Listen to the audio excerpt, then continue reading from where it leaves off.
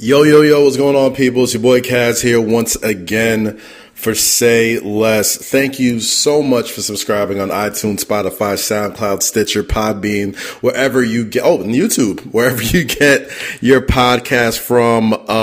Thank you guys for tuning in. If you missed any of past episodes with Boss, Spencer Pazinger of All American, Isaiah Swerve Scott, Rosalind Goldon Woody, Van Lathan, B.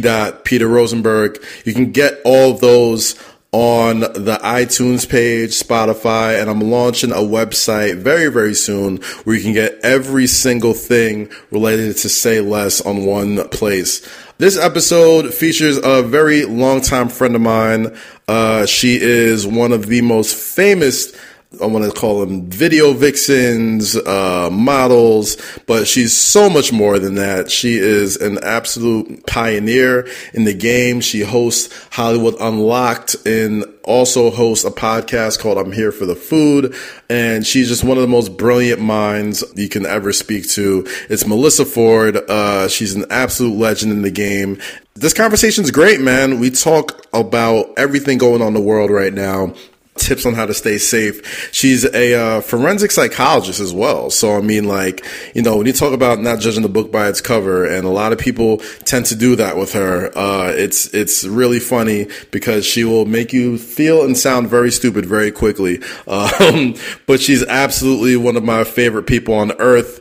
So, yeah, Emilio, you know what time it is. Hit the fucking music.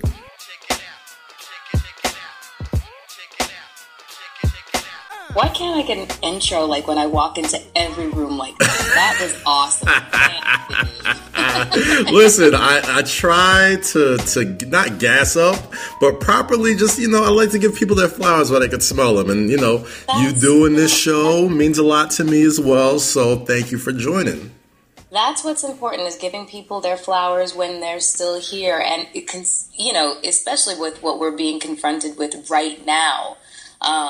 You know, I not for any other reason other than us, you know, being collectively misled. We really just didn't understand the power and the intensity behind, you know, what we're all going through right now, coronavirus. I don't know how many friends I have that have told me that people close to them have passed away. I'm just, it's shocking. And I hate waking up every single day to open my phone to see some more bad news. So I appreciate you, my friend, giving me my flowers while I'm still here. Mel, it's incredible, man. Like, I feel like I already have like pretty rough anxiety sometimes, but I feel like every day I wake up, I'm like, oh my God, what's next? Oh my God, what's next? To the point where I can't even open the phone anymore.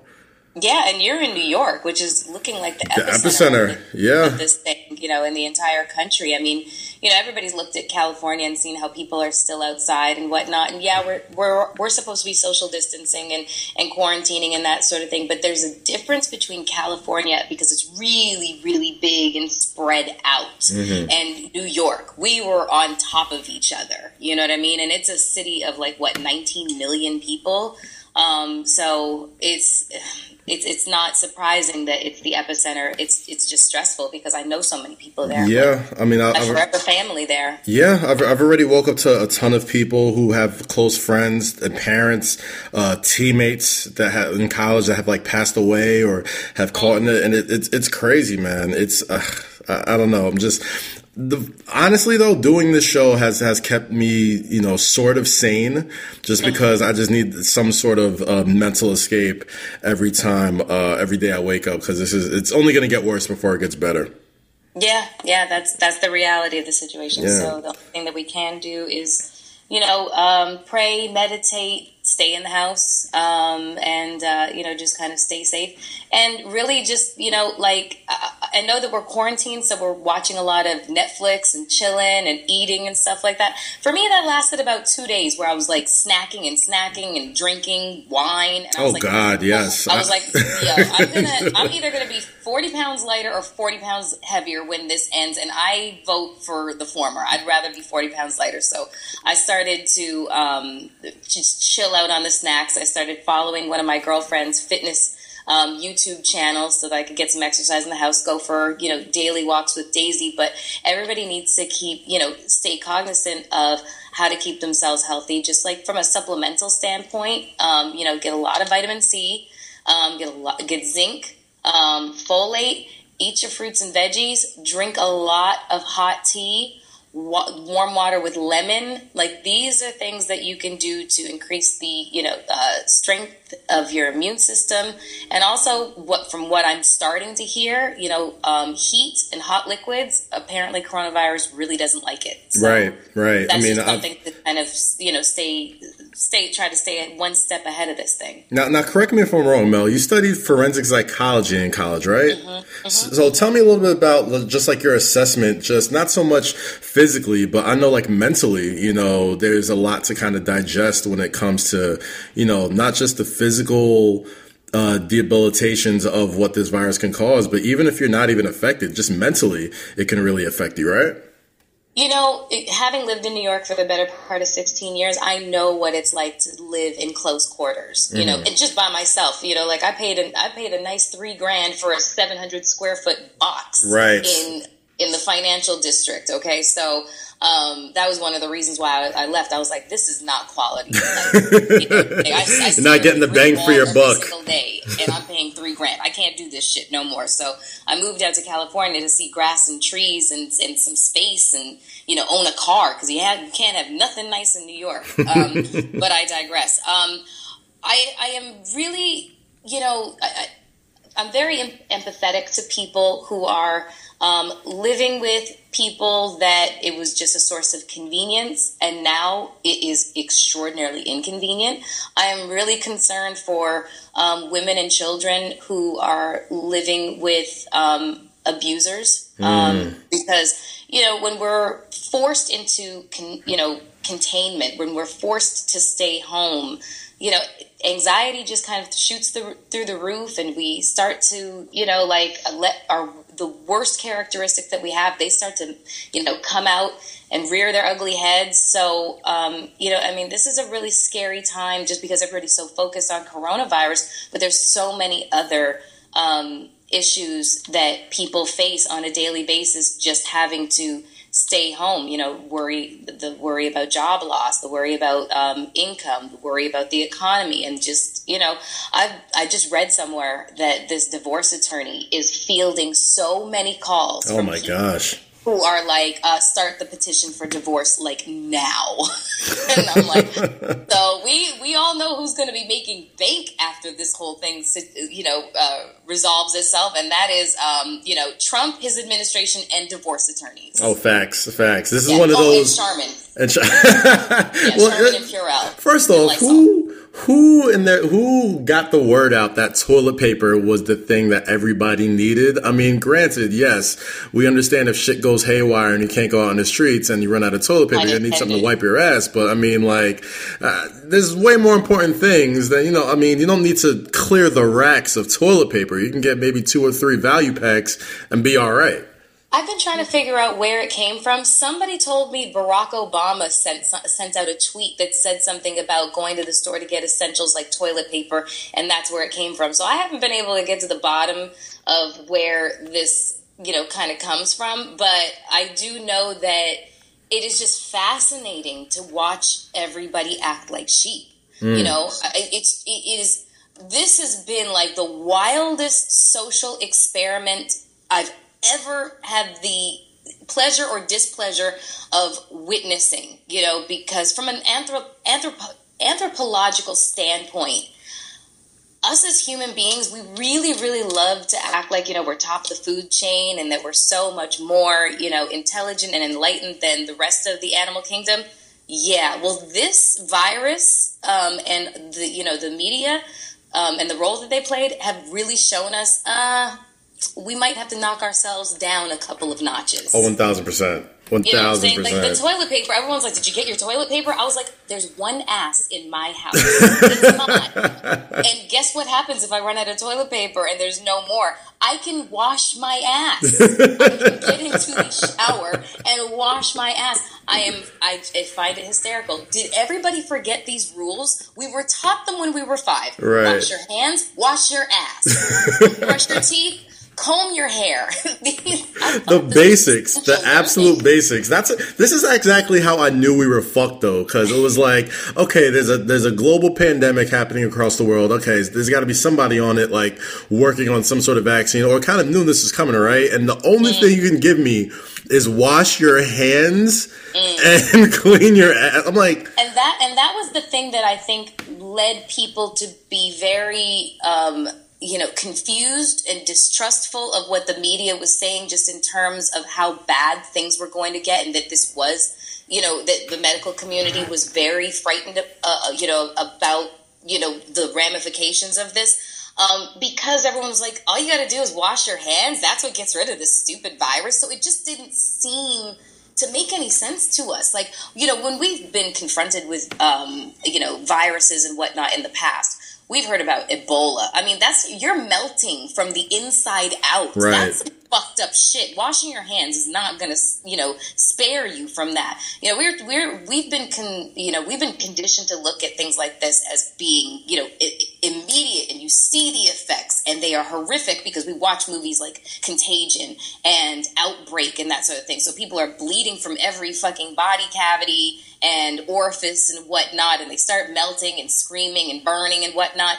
But that's the thing about COVID-19, is its insidiousness, how it creeps in, how we're really unaware that a stranger has literally picked the lock and walked into our homes in the dead of night. And that's what's so insidious about it, and that's what's making it so, free to spread, because we still just totally don't get it. And don't get me started on the conspiracy theories about the fact that this is a biomedical. Oh no, I'm all about the conspiracy theories around this whole shit, because there's too many things that, and I hate to be conspiracy brother on this podcast, but fuck it, we here now. There's way too many things that really don't sit right with me, as far as, I've always just thought about how the rich eat the poor and the poor eat the rich, and, just ways that, society and economically, when shit like this goes down and population control needs to kind of take over, who's really going to be the ones left over to fend for themselves? It's going to be us. Like, it's one of those things where, I'll see like funny shit, and, I always say stand-up comedians are, they always give you a scope into the future. And I forgot who said it, but they were talking about like, oh yeah, they're trying to colonize Mars. It's like, oh, you think you're going to Mars? Like, they're going to leave you here, dude. Like, I feel like it might have been Little Duval. I think it was. Yeah, he's one of my favorite comedians to follow, because so funny. He's hysterical, but his comedy is very, very, very observational. And, he may not be, he's extremely wise. He may not be, the most articulate person, but when he conveys a message, the masses really get it from the way he delivers it. Whether you have the mental capacity to understand the levels of what he's talking about, that's a whole other story. But he's a wise guy, yeah. And I mean that literally. He has a lot of wisdom. He's seen a lot, and he tries to tell people, but they nah, bro. He's half the time. He's 1,000% one of those guys that I see from afar that I feel like just got life figured out. You know what I mean? Like, he may not be the smart. I mean, granted, however you think, whatever smart or intelligence looks like, that's, completely, your prerogative and up to you. But just a guy who just seems like, he's well equipped to handle most situations, and is very digestible with the message that he puts out, because, it's one of those things. I always say that it's the true genius is conveying your intelligence to everybody. Like, it's real easy to sound smart to smart guys, but to convey intelligence to the masses takes true genius. Yeah, no, and with Little Duval, I understand. I totally get why he has accumulated all of this wisdom, and I think he would agree with me my assessment being that travel has allowed him to see the world, see how other people live, experience things that most black people would say, oh, black people don't do that shit, like scuba diving and, stuff like that. He's very adventurous, and he he literally, his motto in life should be like YOLO. You only live once, so I'm going to do every single thing that I can possibly do. And along the way, he's just accumulated all this knowledge by sitting down and talking to people from all different walks of life. And then he also sounds like he's been around older people and the elderly for the lion's share of his life. Because, the elderly and older people are a wealth of information. It's just nobody really looks at them like that. They're quote unquote considered societal deadwood, and which is another reason that this coronavirus was really fucked up, because in the beginning, people were saying, oh, well, it's only old people that need to worry about this disease. The rest of us are fine. It's like, well, that does not mean that they're expendable. Right. They're still people. You know what I'm saying? They're still people, and they add a lot of value. They have a lot of value. So, one human being isn't expendable. So, I think that little Duval, he's probably had a lot of older people in, over the course of his life.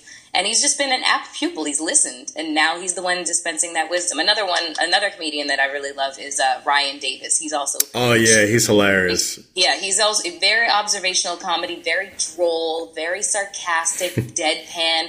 I love that kind of delivery. That's my favorite. So his messages usually resonate with me as well. Now, Mel, we talk a lot about a lot of things, but I've always thought your view, especially with your career and, everything that you've been throughout your entire career on social media, has always been very interesting to hear, because it's you're one of those people who, obviously has a huge social media following, and, you're one of the most recognizable, models, video vixens, wherever you want to call it, of all time. But it's almost you've almost, in a weird way, have kind of shied away from that sort of attention, but know when to use it, right? So, just talk to me a little bit about just, the effect of social media on today's society, and, somebody who has the entire, hits on so many check boxes of social media, as far as being attractive and being smart and having funny shit to post. How do you use it so you don't steer it in a way that you feel is detrimental to your followers?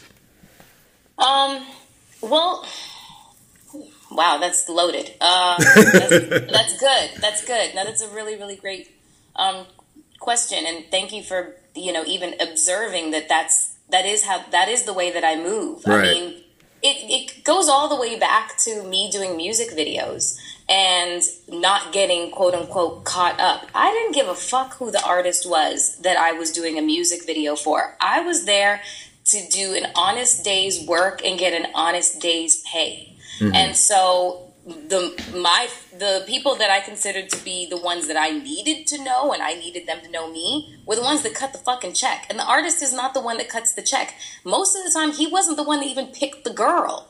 So, it was the director, and it was the producers, it was the director's agent, it was all of the people behind the scenes that I wanted to say, it was a pleasure working with Melissa. She was no problem. She showed up.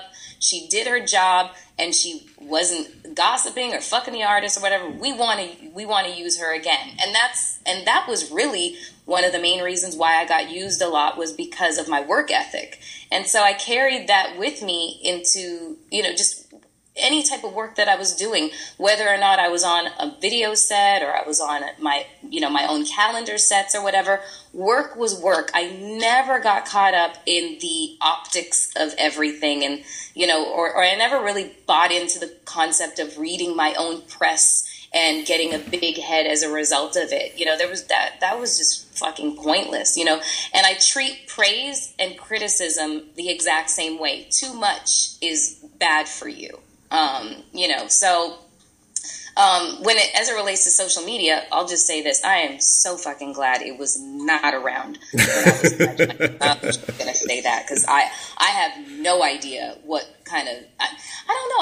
I say that, that I don't know what kind of fuck shit I would have been up to, but I don't think that I would have been. I've always carried myself with Claire Huxtable in my mind, or Lena Horne, Angela Bassett, Viola Davis. Like, I decided a really long time ago who I wanted to be as a person, but more specifically as a woman.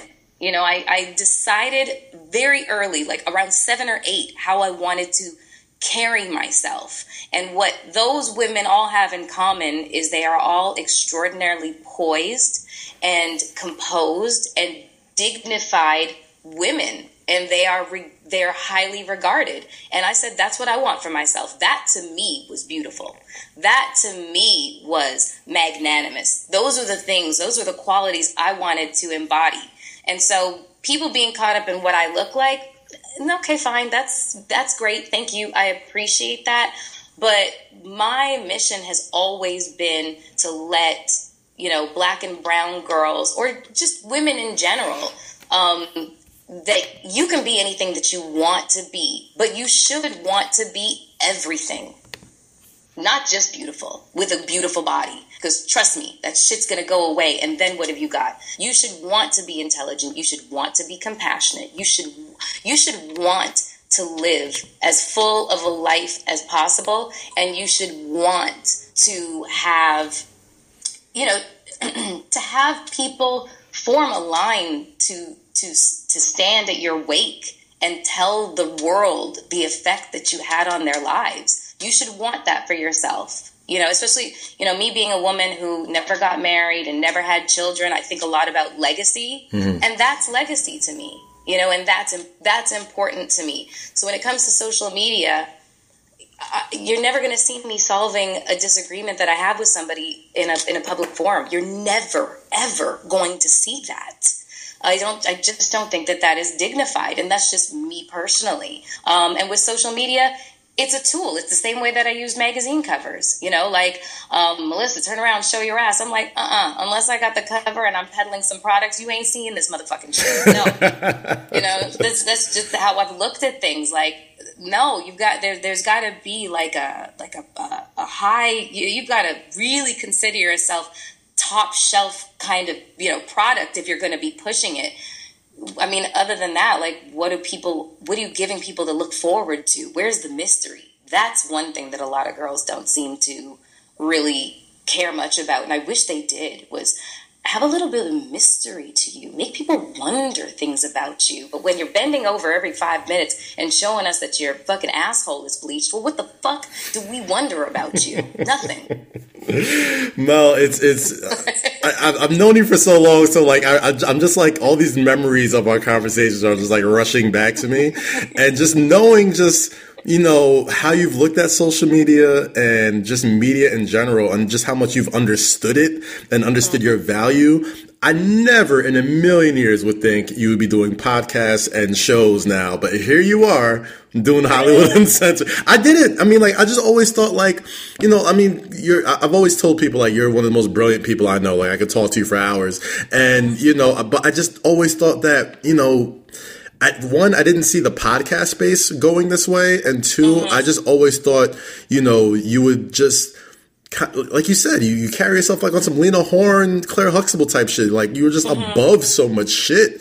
So when you got into the podcast world, I was just like, okay, if she's going to do it, it's not going to be on some, like, you know, and, you know, nothing against Baller Alert, nothing against, like, you know, gossipy type of podcasts and shit like that. But, like, I know she's going to try and carry herself in a different way.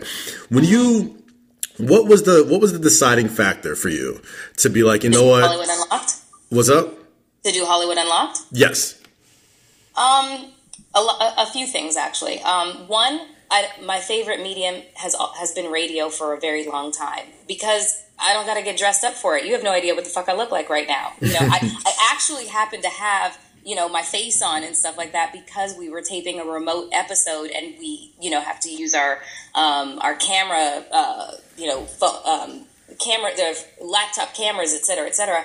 But for the most part, I love radio because I got to be me in the truest form of myself. I got to flex my cerebral muscles. I got to show people that I had a personality. I got to show people that I have a sense of humor. I got to talk to fascinating people and dig deep into their lives. Radio has always been a lot of fun for me. Television hosting, acting, that shit is mad stressful. And there isn't enough jobs to go around. So the podcast space really gave everybody, myself included, an opportunity to take your destiny, into your own hands and start to control it, rather than going to casting calls and crossing your fingers and hoping that other people like you enough to give you a fucking job. That shit's annoying. So when it came to Hollywood Unlocked, I had no idea that it was going to become what it did. I really didn't. I was running away from New York. That's what was happening. I was, I needed my chapter in New York was done. Almost the better part of 16 years. I knew when to call a spade a spade. I wanted to go to the sunshine, California. I just wanted to live on this side of the country. And Jason proposed us doing this podcast together at the right moment. It was really good timing. And so then when we sat down, we had been friends for, almost 10 years at the time that we started the podcast. And when we sat down with each other, it didn't take more than 2 to 3 episodes for us to discover that our friendship translated into incredible chemistry.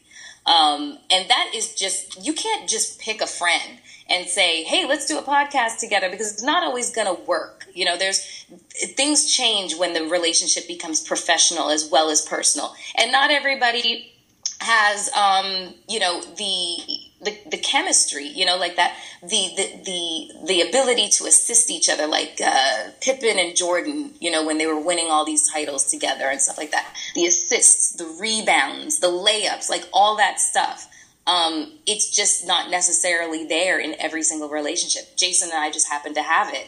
And so I like Jason for being scorched earth. You know what I mean? Yeah. I love that shit. Yeah, he's a wild boy, yo. He's nuts. He's nuts. And it's so far removed from who I am that our personalities would flourish on the show. He is clearly who he is and makes no apologies for it and does what he does and says what he says and thinks what he thinks.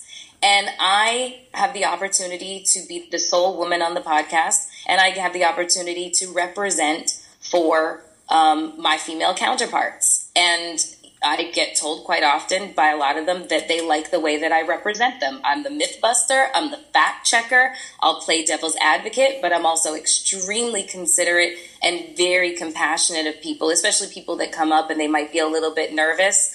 I'm the hand holder as well. I'm mama. It just, that happens where I just turn into mama. Oh, you've been mama to me for the better part of 10 years. Like if there's always been like these tent poles in my life when I'm going through shit and you always just pop back into it. And I'm just like, I'm so glad I could talk to this woman about some real shit and she could not bullshit me and still be very like kind and caring and not just, hold my feet to the fire and make me feel terrible. So I'm glad that people are starting to see that side of you on this show, because you're the definition of don't judge a book by its cover, because we've all grew up with you in magazines and posters and shit like that. And now that, the world is seeing this side of your personality, is this a little bit more gratifying than the magazines and the video shits and all that?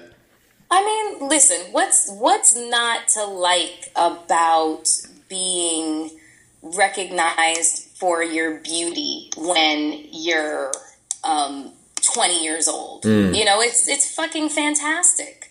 To be paid to look beautiful and be made to be even more beautiful by the team, their hair and makeup and wardrobe and whatnot. What's not to like about that? That was like fantastic for me. It was a wonderful time, and I'm so glad that I did that. There'd be no reason for me to do music videos today. I've outgrown that. I leave that for I like to call y'all the youngins. Well, you know what? It's like, when you watch football and they got like the franchise tag and you kind of set the market, you know what I mean? Like there's no market for it anymore, really. I mean, like you kind of set the market for everybody else to come behind you. And now, we're just kind of at a point where videos are so prevalent and budgets are so low that, it doesn't really kind of make sense for somebody like you to do something like this. No, not at all. It makes absolutely no sense for me to do that. So, I mean, getting recognition for what you do at the time that you're doing it is a wonderful thing. You know what I'm saying? So I'm really blessed that, my video music career and modeling career was so prolific that it's so indelibly etched in people's brains that it's how they refer to me still. But I guess at this point in my life, it feels a little antiquated to continue to be referred to what you did professionally 15 years ago. And I think that if anybody thought about that, like from their own standpoint, like what was I doing 15 years ago? Okay, I was doing whatever. And is that me now? Most likely not, and I just wish the chapters could be closed a little bit more definitively. And that's what I hoped that podcasting would do. And so being on Hollywood Unlocked, even though I do love it and enjoy it, and Jason and I have a great friendship and it translates in our banter, I had to start my own because I needed to be more of the mom figure to a bunch of the younger generation coming up who might not have, acceptable kind of like mentors in this business. So I wanted to be that for a lot of women. I wanted to create an atmosphere that was really safe for people to come in and speak their truths. And I also wanted to create like a vehicle for myself to, design my own brand. And in that way, design my life, so I created the podcast I'm Here for the Food, but it really actually is a media company because the truth of the matter is that I wrote a screenplay called I'm Here for the Food. It's a feature-length romantic comedy. I wrote it with my very good friend Clint Coley, who's got a podcast called Advice from a Fuckboy. I got to check that out. I'm sold off the title alone. It's funny. It's really, really funny. So he and I spent over a year writing a screenplay. And so we have a screenplay called I'm Here for the Food. I'm about to start a brand new vertical off of I'm Here for the Food called the A La Carte series, which is only going to be found on YouTube. It's just one-on-one interviews, very intimate in like a home setting versus the studio, which is the podcast. And the podcast is a little bit more, fun and loud. But this is a little bit more sedated, more Barbara Walters, more Diane Sawyer type thing. And then the next brand extension is to do I'm Here for the Food, Dessert is Served. And that is going to be a sex and relationship show. Well, shoot. I mean, before we get into that, I want to just double back a little bit. In 2018, you went through a severe car accident. It was... I know we spoke a lot and, tried to, make sure that, you came back to good health and, thank God that, you're still here with us. What did that accident teach you about, you spoke a little bit about legacy earlier in the podcast, but, getting face to face with death forces you to kind of take an assessment of everything around you. What did that accident kind of teach you? Fuck everything. Not fuck everything, but fuck, everything, exclamation point. Punctuation is key with that. It is key. Okay, let me go down the list of things that taught me. Number one, if not now, when? So when you're procrastinating, when you come up with a project or an idea that you want to see to fruition, but you never give it the time that it requires, and you just keep talking about it to people, but you actually don't do anything to put the wheels in motion. I ask you, if not now, when? Question mark. So I had to ask myself that about I'm here for the food, because this has been a project that I've been batting around the idea for years. At least 3 guests have come up on the show to talk about the fact, Melissa, I am so glad to actually see you doing this, because you've been talking about this for years. Like Laz mentioned it, Takara mentioned it. I feel like Roxy might have mentioned it, but they're all very much aware that this has been something that I've been talking about for years, but I never pulled the trigger. And when it came to the accident, I was like, if not now, when? When I recover, I'm going to do this finally. And so I did. So that was one of the things that I took with me. That was a lesson that I learned from the car accident. Another one was I started to realize my attachment to, stuff. And we all have it. We all have an attachment to stuff. And I think the social media, this is one of the downsides to social media that makes us, really covet what our neighbor has, but we have to really understand that everybody's Facebook or, Instagram page is their life curated in bite-sized form. You know what I'm saying? So the reality is we have all been forced down to the same level with this COVID-19 thing, because nobody can be out there stunting right now. And can't fucking go nowhere. So how are you going to stunt? If you have been stunting on the fucking gram, well, you ain't got shit to do right now. So who are you without all that stunting? Who are you? And so who are you without your stuff? Because you can't fucking take it with you. Like, I lost everything from the standpoint of I lost my identity. When you go through a trauma like that, if you go through a trauma like rape, if you go through a trauma like war veterans, if you go through a trauma like a horrible car accident like I did, and a traumatic brain injury, there's a line that is drawn in the sand, and on one side is the before you, the you who you were before this traumatic incident happened in your life, and then there's the you after, and slowly but surely that before you starts to fade away to where you don't even know who that fucking person is anymore. And now what you have to do is you got to figure out who are you to you. And that was the hardest thing that I had to do when it came to my recovery. My brain is broken. My fucking heart is broken because my nigga fucking left me. When that shit Whoa, he left you? He never showed up to the hospital. He never showed up in my life. Oh, jeez. When my accident happened. Because, it just made me realize, that I was just his perfect little doll. And then when his doll was broken, he had no interest in it. So he just threw it back in the fucking toy box. And, well, fuck my life. Because, I loved him. And so I had to deal with broken head, broken heart all at the same time, while I'm rediscovering who I am. Who I am to me. What does Melissa Ford even mean? So I was on a journey towards a whole different level of self-discovery, and it was very, very, very, very painful, and it was very lonely. But I've come out the other side. I am extraordinarily pleased with all of the work that I did. I discovered a level of strength I did not believe that I would have ever had. And I've come out of this really with a very strong concept of self-love.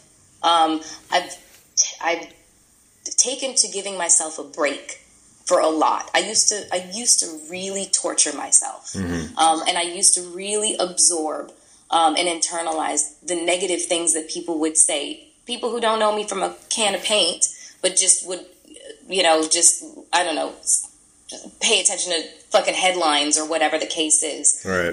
Or my, past career, and just make, I don't know, they just come to a conclusion about me that was so false. But I would internalize all of that stuff, and it just started to wear away at my soul. And I just started to give myself a break on internalizing people's negativity, and also internalizing, how poorly I would think about myself. And so now here I am, building this brand of, something that I can be really, really proud of, something that people look forward to hearing, and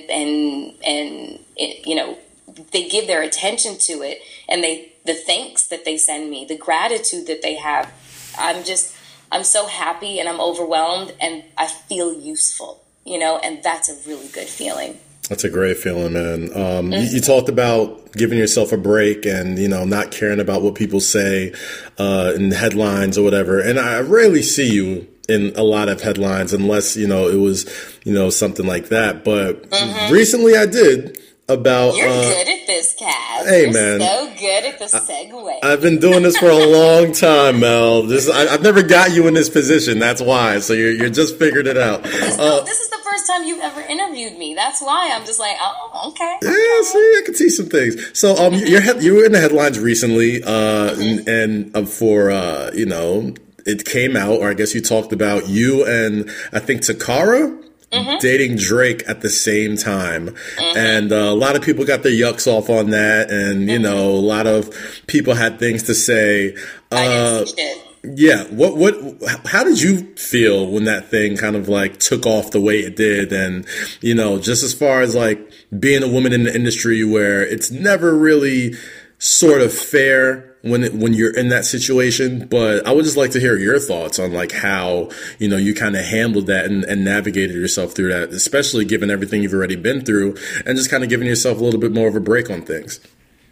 I really did not, when I saw that, you know, kind of made headlines everywhere, like Shade Room and everybody covered it. You think I went into the comments section? Ripping. I like myself too much to go into the comments section to read what stupid motherfuckers have to say about that, because, you know, no one's gonna shit on the man, which is crazy to me, but, you know, whatever. And no one in this particular situation, no one should shit on Drake. At the time that me and Takara were dating him at the same time, you got to remember, this was 2009. This is over 10 years ago. Wow. You know, so what's Drake now? 20 or 34? I don't know what the fuck he is. But he was like 24, 25 at the time. I knew how young he was, you know, but we clicked. We're both from Toronto. We're both half black, half white. Like, we're both, like, there were so many both Scorpios. Like, there's so many similarities there that we really just got along, you know, and we liked each other. But he was fucking rich and famous, you know. Did I believe that I was the only chick? No. Was he the only guy in my life at the time? No. You know, that's not the point. The point is that Takara is my very good friend. People knew we were good friends. And I was just like, okay, little motherfucker, I know you think that your shit doesn't stink right now, and it may just smell like roses. I don't know. But what you're not going to do is you're not going to date my girlfriend and me at the same time. You're going to have to make a choice. You know, oh, how about this? I'll make it for you. I'm bowing out, you know. And unbeknownst to me, Takara decided to bow out, so we basically chose each other. That was the purpose of the story. The purpose of the story was to show women, because this was set on a platform that has a demographic of about 73% women, that you don't let the guy be what ruins your friendship.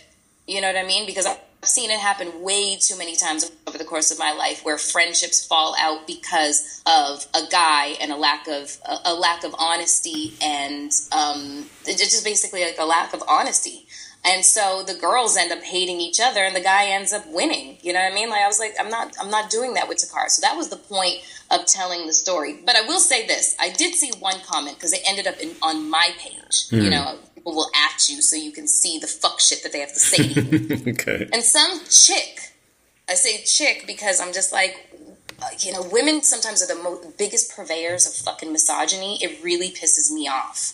But some woman had the audacity to say something to the effect of, she added me, Drake, and the game. And she basically was saying something about the fact that at Melissa Ford dated at Champagne Poppy. I guess Los Angeles Confidential song was right about her getting around and wouldn't get far. And I'm thinking, okay, number one, bitch, 20 years later, y'all motherfuckers still know my name. Try and find somebody from 10 years ago, 15 years ago, and 20 years ago that you're still talking about. I'll wait. That's number one. And number two, is the game kind of going through a case right now where he owes somebody $7 million for sexual assault. Oof. So I'm just like, okay, so a guy who was dating half the world, meaning Drake, and decided to date two friends at the same time, you're going to hold him in a higher regard. And the guy with the sexual assault case, or alleged sexual assault, whatever the fucking circumstances are, all of them you're holding in a higher regard and assuming that I'm a whore because of that, because of me dating one. I just fucking can't with people. Forget the fact that I didn't even bother telling people that dating does not equal fucking to me, and I never had sex with Drake. Mm-hmm. Because nobody would care and no one would believe me anyways. Right. They'd be like, why are you gonna lie for? I don't have to. You all assume that that's what happened. But I am very, how should I say, I'm very old school and very old fashioned where I like to be courted. And until I feel like I can trust you, I'm not sleeping with you. And I had every reason to feel like I needed a little bit more evidence as to whether or not I could trust, Mr. No Guidance. Great song, by the way. I love him. I love his music. Yeah, absolutely. But I needed more proof that I could allow myself to be vulnerable in that way. And I didn't get it before the revelation was that he was dating my friend. I was like, dodged a bullet there, but nobody's going to believe me. And I don't really care. But that's the reality of the situation. And that's the things that people have to say. They see this headline and it's just salacious to them. And, and it's really not. It's really not as salacious as everybody thought that it was. It was funny. And also, it was a story I sat on for 10 years. But apparently I'm clout chasing because I mentioned it now. No, I'm not doing that either because I don't need to. It just was a story that was relevant at the time to emphasize the nature of Takara, who was my guest on my podcast, to show the level of depth that our friendship has, because he was not the only guy that we discovered we were dating at the same time. We found out about a whole other guy, and same thing happened. We both were like, gosh, I hate to be the guy to pry in and be gossipy, but would you mind naming who? He wasn't a name. Okay. Oh, okay. Yeah. Gotcha. Yeah, he wasn't a name. Well, shoot, lucky dude. Otherwise I'd say it. All right.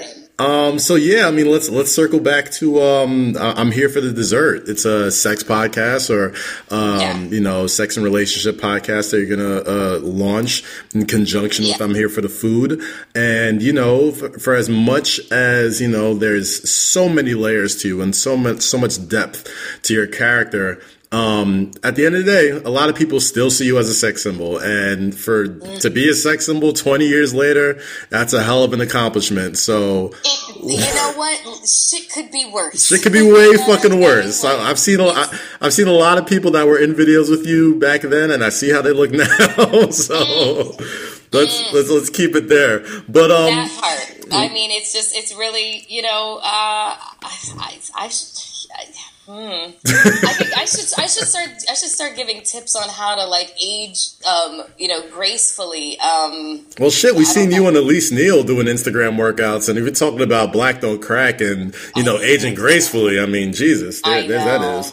I know Elise is. We did an interview prior to that for the series that I'm going to drop in the beginning of next month, which is called "I'm Here for the Food," the a la carte series. So we did a one-on-one interview, and Elise and I have been friends for a long time. We actually did a short film together. She's so funny. She's so talented. She's got such an enormous heart, and she's #goals. She's goals for me because she's about 9 years older than me, and I'm just looking at her and looking at that body. I'm like, please, God, 8-pound baby, Jesus, please. Let me stay the course so that I look like her. And then, a little bit further ahead is Angela Bassett. Goals again. Halle Berry. These are goals. Lisa Ray. Goals. There's so many women that, Cynthia Bailey. Goals. There's so many beautiful women, mature women that are my goals. But I know that for girls just a little bit younger than me or a lot younger than me, I'm their goals, and I'm happy to be that, you know. So I will try to keep this waistline in check while I'm in quarantine, people. For you. Yeah, don't eat up all the quarantine snacks, and we appreciate you keeping it right and keeping it tight for 20 years going.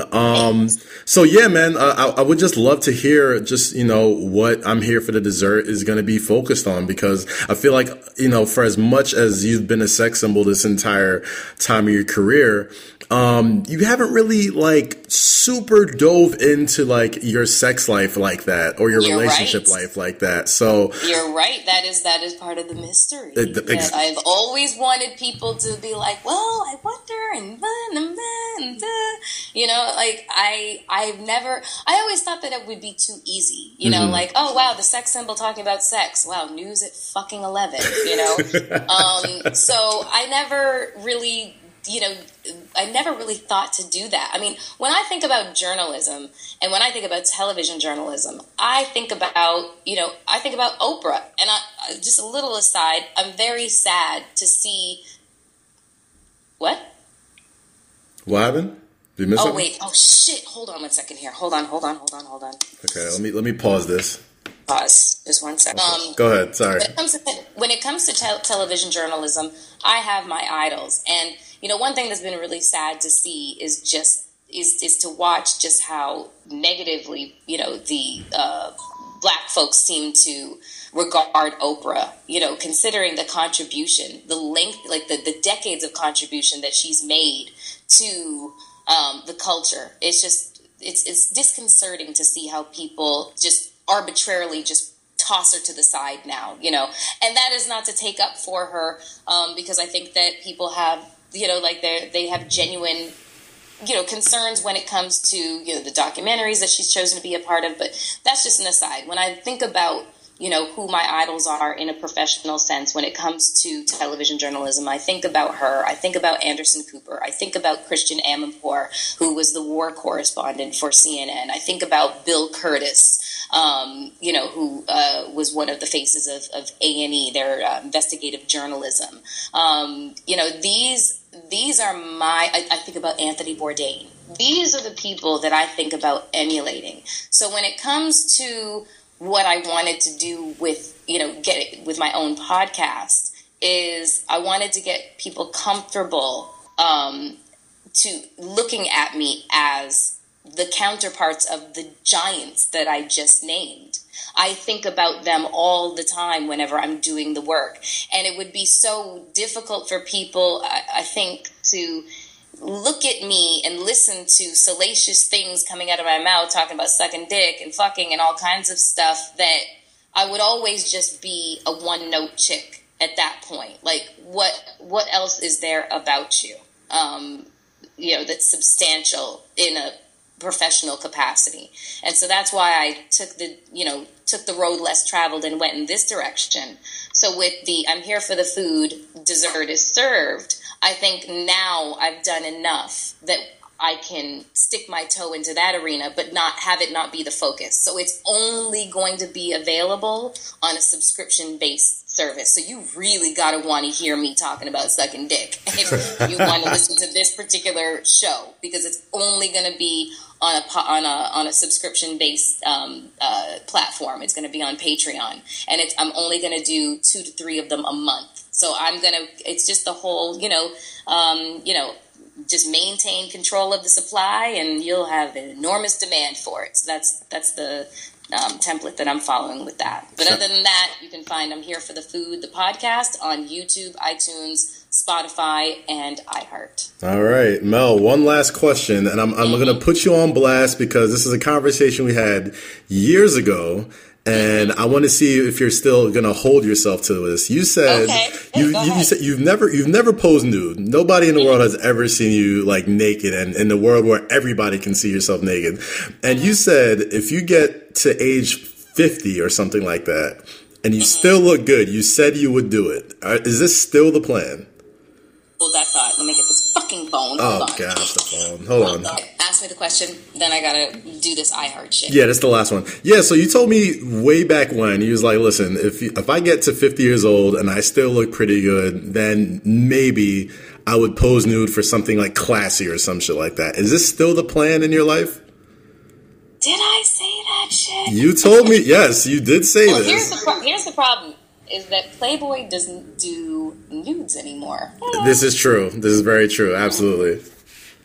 Yeah. So I'm off the hook.